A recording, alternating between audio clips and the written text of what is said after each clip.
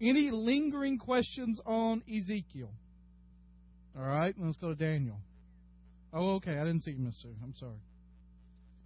Where's that? Yeah, what he's saying there is, in this vision that Ezekiel had at the end, he is making some very clear boundaries that he will not be defiled by the people. And so he makes very clear that when the priests are in the inner Holy of Holies, they're going to wear one clothing, but before they go out to the people, they will wear something different. And the idea there is that the people had become too free, too relaxed in their worship and their dealings with God and with all these gods. And so he's making a very strong precedent. And so it wasn't necessarily that he was afraid the people would become too good. He's afraid that they would have their holiness as the priest marred from that moment, that the transmission there would be twofold. It's my understanding of that and the poetic way to say that. All right, anything else? All right? No, I think that's one of those dual prophecy things. What he's saying is the temple will be rebuilt, and it was, but that eventually that I will live among them. And we get that picture in Revelation where God says that He will live among us, that He will be our light, that His presence will be continually there. So I think it's a dual prophecy fulfillment there. So the answer is yes and yes. I think part of it is New Earth. Yeah, I think part of it is also just that the temple would be rebuilt in Jerusalem, because he's speaking to Ezekiel and said, I'm going to bring everybody back. And so there will be a temple rebuilt in Jerusalem, and that God's presence would dwell there. But also it does look forward to that day when there would need to be a temple, and it'll be completely His people, and it'll just be Him living among His people. All right, let's go to Daniel. Here's what we're going to do in Daniel. Here are my ground rules for tonight. We're going to cover Daniel 1 through 6 tonight. Okay? There's a specific reason for that. The specific reason for that is Daniel 1 through 6 is different than the rest of the book of Daniel. Daniel 1 through 6 are historical. There are prophetic kind of things in there, but they're events, they're narration. Daniel 7 begins the prophecies of Daniel, the apocalyptic nature of Daniel. And it's a different thing. Now, if we've got time, we'll begin to get into chapter 7, and there'll have to be some discussion of chapter 7 because of chapter 2 and its correlation with chapter 7, and we'll do some of that. But we're going to try to stick to the first 6 chapters tonight. We'll cover 7 through the rest of Daniel next week, along with Hosea. Okay? So what questions do you have in the first 6 chapters of Daniel? Would you notice good parts? Any familiar stories there? Anybody want to attempt to give Shadrach, Meshach, and Abednego's Babylonian names, or they're Babylonian names, they're Hebrew names? Isn't it interesting that that's how we know them, or their new names, and we know Daniel almost exclusively by his Jewish name? Yeah, and the people that threw him in. Yeah, the bad people, and the ropes. Yeah, it's one of my. I made this story. I've told you this before. It always seems that whatever part of the Bible I'm reading is my favorite part at the moment. But that story of Shadrach, Meshach, and Abednego is just. I just love the story. I love them coming. The king coming and saying, "Listen, I'm going to give you one more chance. Just bow down to me, and everything will be okay." And they say, "No offense, King, but our God can deliver us if you put us in the furnace, and even if He doesn't, we are not going to bow." I just love that defiant stand. There have been moments in my life, important moments in my life, when I have made decisions, and I have literally gone back to that story and said, I believe God can provide this. I believe God can deliver this. I believe God can rescue me from this. I believe God is taking me here. But even if He doesn't show up like I think He should, I will not praise another. I will serve only the Lord. Just a great story. I have Rack, Shack, and Benny. Yeah. VeggieTales got in a lot of trouble for that. Did you know that? That was there was a lot of controversy over Rack, Shack, and Benny. because the most catchy song in there is the song that they're not supposed to sing.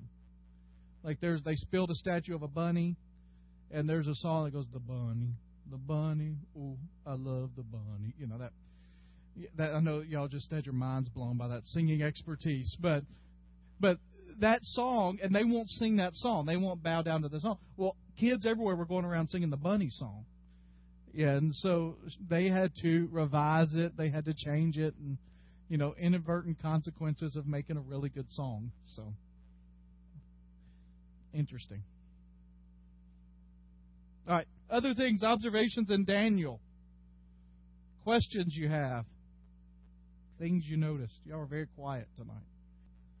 I think Daniel wrote it. The main reason people say that Daniel didn't write it is because much of what he said came true. And so they would rather see it as revisionist history than prophetic utterance. I mean, there are a couple of quirky little things there, but one of the things that we get from the book of Daniel is Daniel was one of the most well-educated men of his age. I mean, right? I mean, they took only the brightest, smartest, most athletic, best-looking guys. And Daniel was the top of the top. He was, you know, think of football recruiting terms. He was a 5-star athlete. He was the prize recruit. And so it doesn't bother me that he uses really lofty language. Now, some of that language may have been translated. I mean, we don't have a copy that Daniel actually sat down and wrote of the book. We have copies of that, or even a lot of our information comes from what they call the Septuagint, which is the Greek translation of the Old Testament.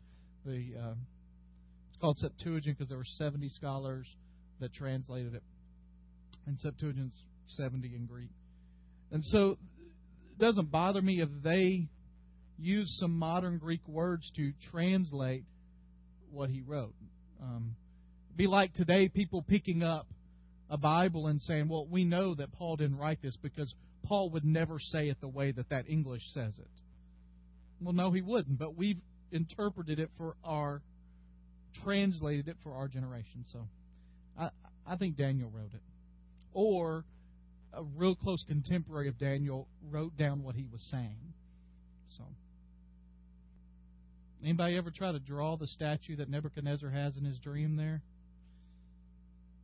It's kind of strange, isn't it? Look at Daniel chapter 2 for a minute. And the statue has this dream. And I think it's hilarious how the magicians, the people of magic, the fortune tellers, the prophets come to Nebuchadnezzar and he says, I need somebody to interpret my dreams. And they're like, go ahead, shoot. We're ready for it. I mean, that was the way you did it back then. They told you what you dreamed, you gave an interpretation. What Nebuchadnezzar realizes real quickly is that can become a game pretty fast, right? I mean, Eli could come to me in the morning and say, Dad, this is what I dreamed. And I say, well, Eli, that's because you were watching G.I. Joe on television yesterday and that came out. Or you ate tacos last night and that didn't settle well. You know, I mean, we could come up with stuff. But he says, no. I want somebody to tell me my dream. And they say, well, nobody can do that. One of the things I love about Daniel, and what I want you to understand through the rest of this book, okay? Because Daniel is one of those books that really has there are two kinds of people that really like Daniel. One is the people that love the narrative stories. I mean, just what are the stories there? There's the one that begins where they won't eat what everybody wants them to eat, and so they keep themselves pure, and so they grow healthy. You have they won't bow down to the idols, and so they're thrown into the fiery furnace. Well, then a new guy comes to power, and he wants everybody to pray just to him. And Daniel prays, and he gets thrown in the lion's den. And then one of my favorite lines in Scripture, when they throw the people that got him arrested in, and it said the lions jumped on them and devoured like they hadn't eaten, was the idea there. Like they were starving, and they went after him. You got the people that like those stories, the writing on the wall, right? The hand that appears out of nowhere and writes this mystic message about your days are numbered. Words that we still, I mean, it's interesting because the words that are written on the wall have become kind of slang in our culture today, right? We'll talk about those in a minute. But so you have those people that like those just stories. Daniel is a Sunday school teacher's dream for kids. It's just got great stories, all right? The first 6 chapters, right? And then there are the people that love prophecy and love trying to figure everything out in prophecy. And for them, the book of Daniel is the Old Testament revelation. That's what it's been called sometimes. It's got all of these things in the 77s and the 60s. Well, there are no 60s, but people in the 60s really liked it some. But you had the 70s and the 7 weeks and the numbers and the beast coming out of the water and the rams and the fights and the horns breaking off and the little horns growing and 10 horns sprouting and 4 horns, and being able to identify every little thing. Well, that the 10 horns are the European Union because there are 10 stars in it, and the 2 horns that are coming out of it are the currency that they're using, and the little horn is the leader that will arrive. I mean, there are those people. Anybody ever seen a guy named Jack Van Impe on TV? There's a guy named Jack Van Impe on television, all right? And he's that kind of guy. There's other people that love that. But what is missed in all of that is this. The main understanding of the book of Daniel is that God is in complete control now and forever. That's it. There are kings that come and go. And what we have is the one constant is the man who the book is named after, who is Daniel. And the constancy he has is that he always follows God. And so you have this king that says, I've had this dream and I don't know what it is. And Daniel says, well, give me some time. And they pray. Don't you love that? Daniel doesn't make something up. He prays. God give us the answer. He comes in and he says, I'm told you can interpret dreams. And he says, it's not me that can interpret dreams. It is the God who knows all. Well, tell me. And so he tells him, well, I don't know how you knew that. Well, I didn't know it. It was the God who knows all. And so you have Daniel saying all that. So we're going to talk a little bit about the vision, but don't get so lost in the vision that you miss the message. It's like when we get to Revelation. The whole point of Revelation, for the time it was written, was there were people that were being killed for their faith in Jesus Christ, and they were crying out, how much longer are we going to have to endure this? And John writes this book that God gives him the vision to say, we will win. Keep holding strong. We win. Now, not that it's not important to go through all that stuff, but don't get so involved in the trees that you miss the forest. And the book of Daniel is that way. And so Daniel comes in and he tells him this thing, and this statue is in the dream, and it's got a head of gold and shoulders and arms of silver and stomach and thighs of bronze and legs and feet of iron and clay. Now, and then he says those are 4 kingdoms. The idea is there are 4 kingdoms there that'll go through, and been a lot of discussion in history about what those 4 kingdoms are. Here's what most scholars think. They think that in one way they have already come and gone. Okay? That the winged lion of Daniel 7 or the head of gold is Babylon. That is the current one that was there. He even talks about him being kind of the head. That the Medo-Persians were next, and that was the shoulders and the arms of silver and the bear in Daniel 7. That following that there was the Greeks. And there are those that say that the little horn, not necessarily the little horn of the Antichrist, which is kind of prophesied, but the little horn here that has already been fulfilled could be seen in the person of Alexander the Great, who conquered the world and then lost the kingdom. At a young age, conquered the world. That's the stomach and thighs. And then the mongrel empire, or the legs of iron and clay, was Rome, which still to this day many consider to be the greatest empire that has existed on the earth. Had broader reach. At one time the Romans held land from Britain to Far East Africa. They held land in the known world in all places. So those four things are what they say. Now, does that mean there isn't some kind of future revelation, especially in Daniel 7, we'll talk about next week? There could be other ones, and we'll talk about those, but it also had a prophecy that was fulfilled. That's why a lot of people, Cliff, think that it couldn't be written till the Greeks were ruling, because he just knew too much about what was coming. So, anything else in Daniel? One of the things that I love about Daniel is everybody wanted him to be right. And one of the challenges that I have in my own life is to ask the question, do I live my faith out in such a way that even the skeptics want me to be right? I mean, think about this. I mean, Nebuchadnezzar wants him to be right. He wants Shadrach, Meshach, and Abednego. He likes them too much. The guard in chapter 1 says, I don't want to get in trouble, but I want you to be right. You get to the king that throws him in the lion's den. The picture is he runs out, and when he hears him, he starts rejoicing because Daniel is alive.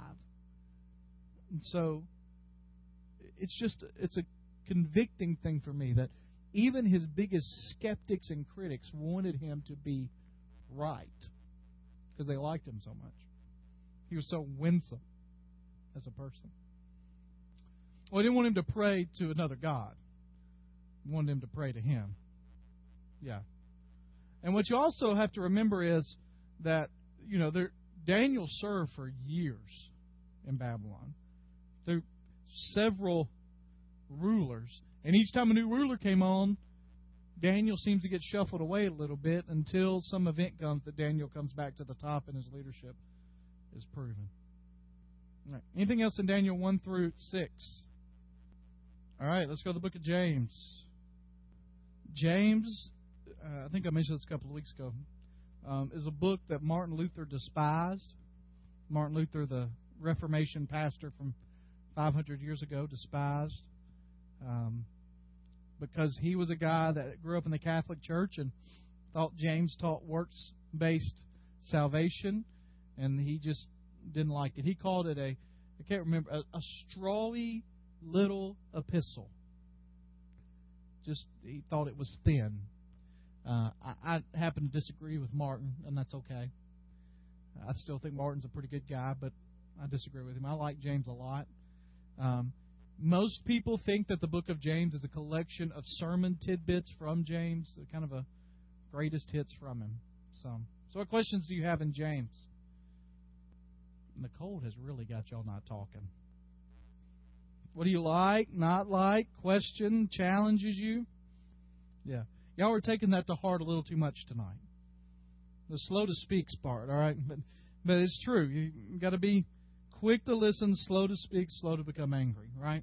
Our society is almost completely opposite of that these days. It's everybody's got an opinion, and everybody ought to share their opinion and ought to get it out there and tell everybody and be out there with everybody, making it loud instead of listening, taking in. We did. Peter will say that as well. They lived each day as if the Lord was coming back then. You also get in Peter, what's interesting, we'll get fully in Peter in a minute, but Peter says that the people, when it doesn't come, people will begin to doubt. I think it's interesting he says that. If it keeps extending, people are going to doubt, but hold firm to this. And so we're here 2,000 years later, and I'm making it less truthful that it's going to happen. Oh, okay. I haven't seen it. Yeah, nobody knows. Although when we get to Revelation, we'll get a timeline figured out. I'm just kidding. All right. Anything else in James? Luther was real strong. I mean, Luther is the father of the Reformation movement, and the Reformation movement brought us from a Catholic idea of works-based salvation to you're saved by faith through grace. Ephesians, Galatians, those Pauline writings that he loved. And when we get to James, and James says, you can't be saved unless you have good works. You say, I believe. I'll show you I believe by what I do. And if you don't show me what you do, how am I going to know who you are? And the idea there isn't that we have to be doing good works to get saved. The idea there is that if you are saved, you will be doing good works. It just will follow who you are. What he's saying there is, Alan's in a class right now with a guy named Dr. Jackson, and I've used this quote a whole lot. Dr. Jackson used to say it a lot, but I don't know if he still does this in class, but he'll say, people tell me not to judge. And he said, I'm not to be the judge, but I am to be a fruit inspector. And if your fruit doesn't match, you need to check what kind of tree you are. And that's what James will say, and that's what John will say in 1 John when we get to 1 John. You say that you're a believer, and yet nothing in your life demonstrates that you are a believer. How in the world can we sense that you are a believer? You say you believe? Congratulations. So does Satan. He believes. He believes that Jesus is God and changed who He is and changed who you are. Guess which camp you're in. James is a little more... James is the guy that my grandfather would say steps all over his toes. Right? And doesn't care. He's just, that's who he is. Paul is more... Now, Paul will get on your toes too, but Paul is more of a endearing, loving kind of guy. And then James just says, here it is, real quickly.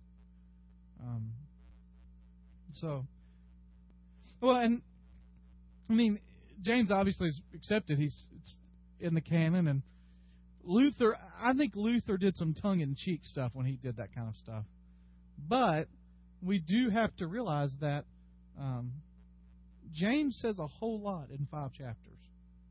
And he hits hard at some areas that are calloused in most hearts. Favoritism, prayer, worry, taking care of the poor, living your life correctly. We live in a country that has this mantra that nobody can tell me how I ought to live. And James says that's just not true. We all are subject to understanding who God is and living by what He does. He talks about faith and deeds. He talks about taming the tongue. And that great comparison there, that a boat, this huge boat, and you've got one little rudder that can turn it one way or the other. You've got this powerful horse, but if you've got a bit in the horse's mouth, you can control which way it goes. And that their tongue is the thing that controls us. The smallest little thing controls how we live. We talked about this a couple of weeks ago in service, but how many times have we gotten ourselves in trouble saying something we shouldn't have said? How many times have you ever, as it's coming out of your mouth, thought, why in the world am I saying that? As it's coming out. Not 2 days later, not when the consequences are known, just like, I can't stop it. It's there, Or found yourself saying, I was just thinking I really shouldn't say that. What were you thinking? Oh, never mind. What's that? Yeah. We let it control us instead of controlling it. So, yeah. Just a spark. There's that, it's not meant this way, but there's that old camp song, it only takes a spark to get a fire going, right? Pass it on, that song. And the idea there is, you just think about the damage that can be done through a simple statement. To people you love, to people you disagree with. And one of the things that we probably don't admit as much as we should is that we all know sometimes when we're about to set ablaze a fire. We have to be careful how we use it.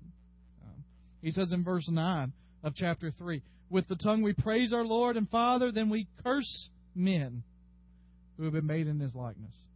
Out of the same mouth come praise and cursing. My brothers, that should not be. Can't you see him preaching that? James reads. It's one of those books that someday I've thought that walk in and just preach James. Word for word. I'd have to memorize it completely, but just preach it, and it would preach. So if I do that someday, y'all don't go, hey, would you quit quote? That's plagiarism. You're quoting James.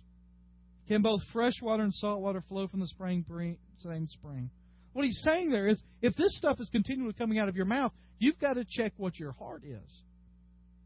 Then he talks about the kind of wisdom that is of the world and the kind of wisdom that is of man and the kind of wisdom that is of God.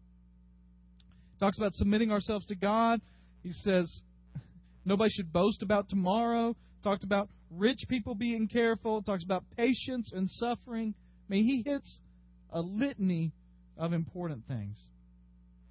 Anything else in James? Who knows the good he ought to do and doesn't do it, and that person sins. In Baptist life, we've been really good at identifying the don'ts. The thou shalt nots. The don't do this. We're not as good as talking about all of the do's and what we're required to do as believers in Jesus Christ, and that our not doing it is sinful. All right, I've got handouts for you. Now, here's the great thing. I've got 6 for you tonight, and after tonight, there's only 1 left, because this will take you through 1st and 2nd Peter, 1st, 2nd, 3rd John, and Jude. And then next week we'll hand out Revelation, and you won't have to worry about handouts from me anymore. All right? So I'm going to need some help passing these out. So if you can help, just stand up and grab a stack. Everybody say thank you to Deborah at some time for running these off on a weekly basis. She loves getting those emails from me on Wednesday afternoon. Oh, by the way, here's my one request. You don't have to take these home and memorize them and know everything on them. Just don't leave them in the pews. All right, who does not have Jude? You've got Jude. Y'all got Jude back there? Okay. We got plenty. James? Yeah, he's good. Yeah, oh yeah. He's James. You can tell James is a preacher because he's a great illustrator. I mean, he thinks how to communicate things where people can get it once. Paul, you got to sit down and digest Paul. James gives you pictures that you can immediately kind of grab onto. All right, let's talk about 1st and 2nd Peter, and then we're going to leave John and Jude to next week. Let's talk about 1st and 2nd Peter. Either one, questions you have or comments you have about them. 1st and 2nd Peter.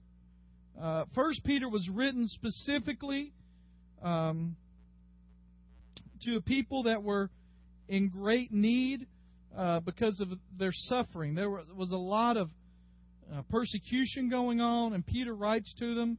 Let's remind ourselves, who is Peter here? Peter is Peter, right? This is the Peter from the New Testament. One of the things I love about reading 1st and 2nd Peter is you see a man who has matured in his faith. You really do see a guy that is wise and knows how to say the right thing at the right time. If you remember in the Gospels, you would not say Peter is the guy that knew the right thing to say at the right time. He was just not. We talked about this in the Gospels, but it's been said that Peter was born with a foot-shaped mouth and constantly was sticking his foot in his mouth. All right? And so you get to 1 Peter, and there is hope in suffering, and there are just some great stuff in this passage of Scripture, in these sections of Scripture. There was one verse, and I'll take a minute to find it here, that I loved in 1 Peter that just hit me more so than it had hit me before. But questions you have, things you liked, didn't like? Yeah, tell us that verse again. 2 Peter 2, verse 9 and 10. That God knows how to take His people and deliver them from trials. So, great work.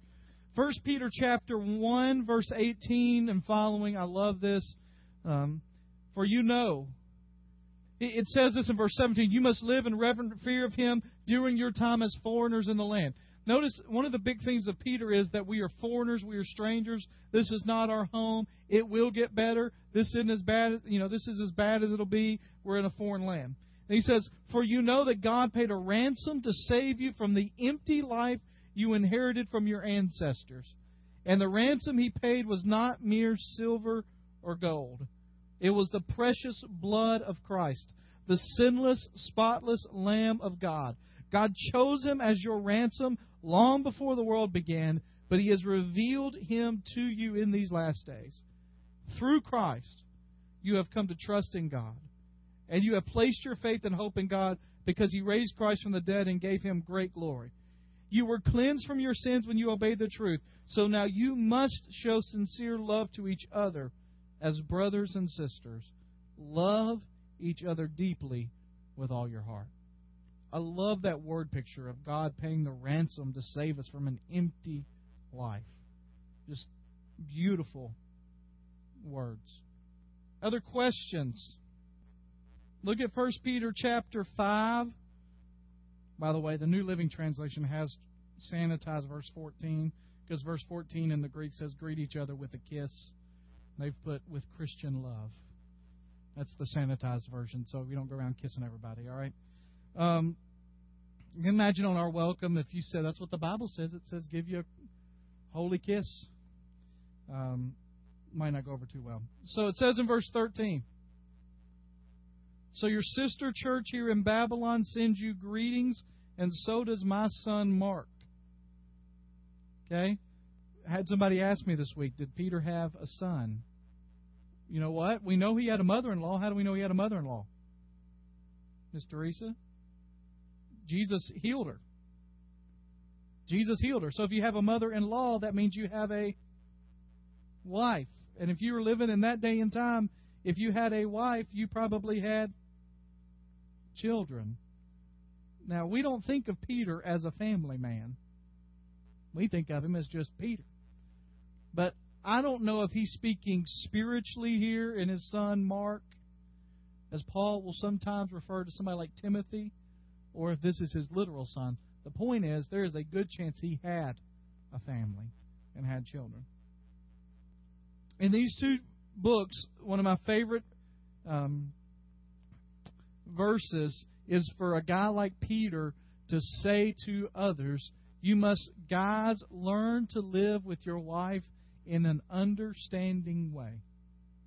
Now, I want to tell you something. There are a couple of things about that verse. First of all, he does not say, guys, understand your wife. Amen? Because that ain't happening. We're not going to understand. But he says that we make every attempt to live with her in an understanding way. We try to study her. We try to I heard a joke one time. Somebody says, you know why women know men so much? Because they study them all the time. Guys, we just are oblivious to that kind of stuff, right? But we live in an understanding way. Now, here's the amazing thing about that, is it's such good advice, and it comes from Peter, the flamboyant, speak and then think kind of guy, and he says, learn to live in an understanding way. He had a wife he had to live with in an understanding way. I also like that Peter continually says, treasure suffering for Christ. Now, if you're suffering for killing people, that ain't something to be treasuring, all right? You need to suffer for being good, not for, if you're committing crimes, that's not really suffering, that's being bad, but suffer for doing good. One other thing about the Psalms, and then we're going to move into business meeting. Psalm 119, we were on that for a little while, right?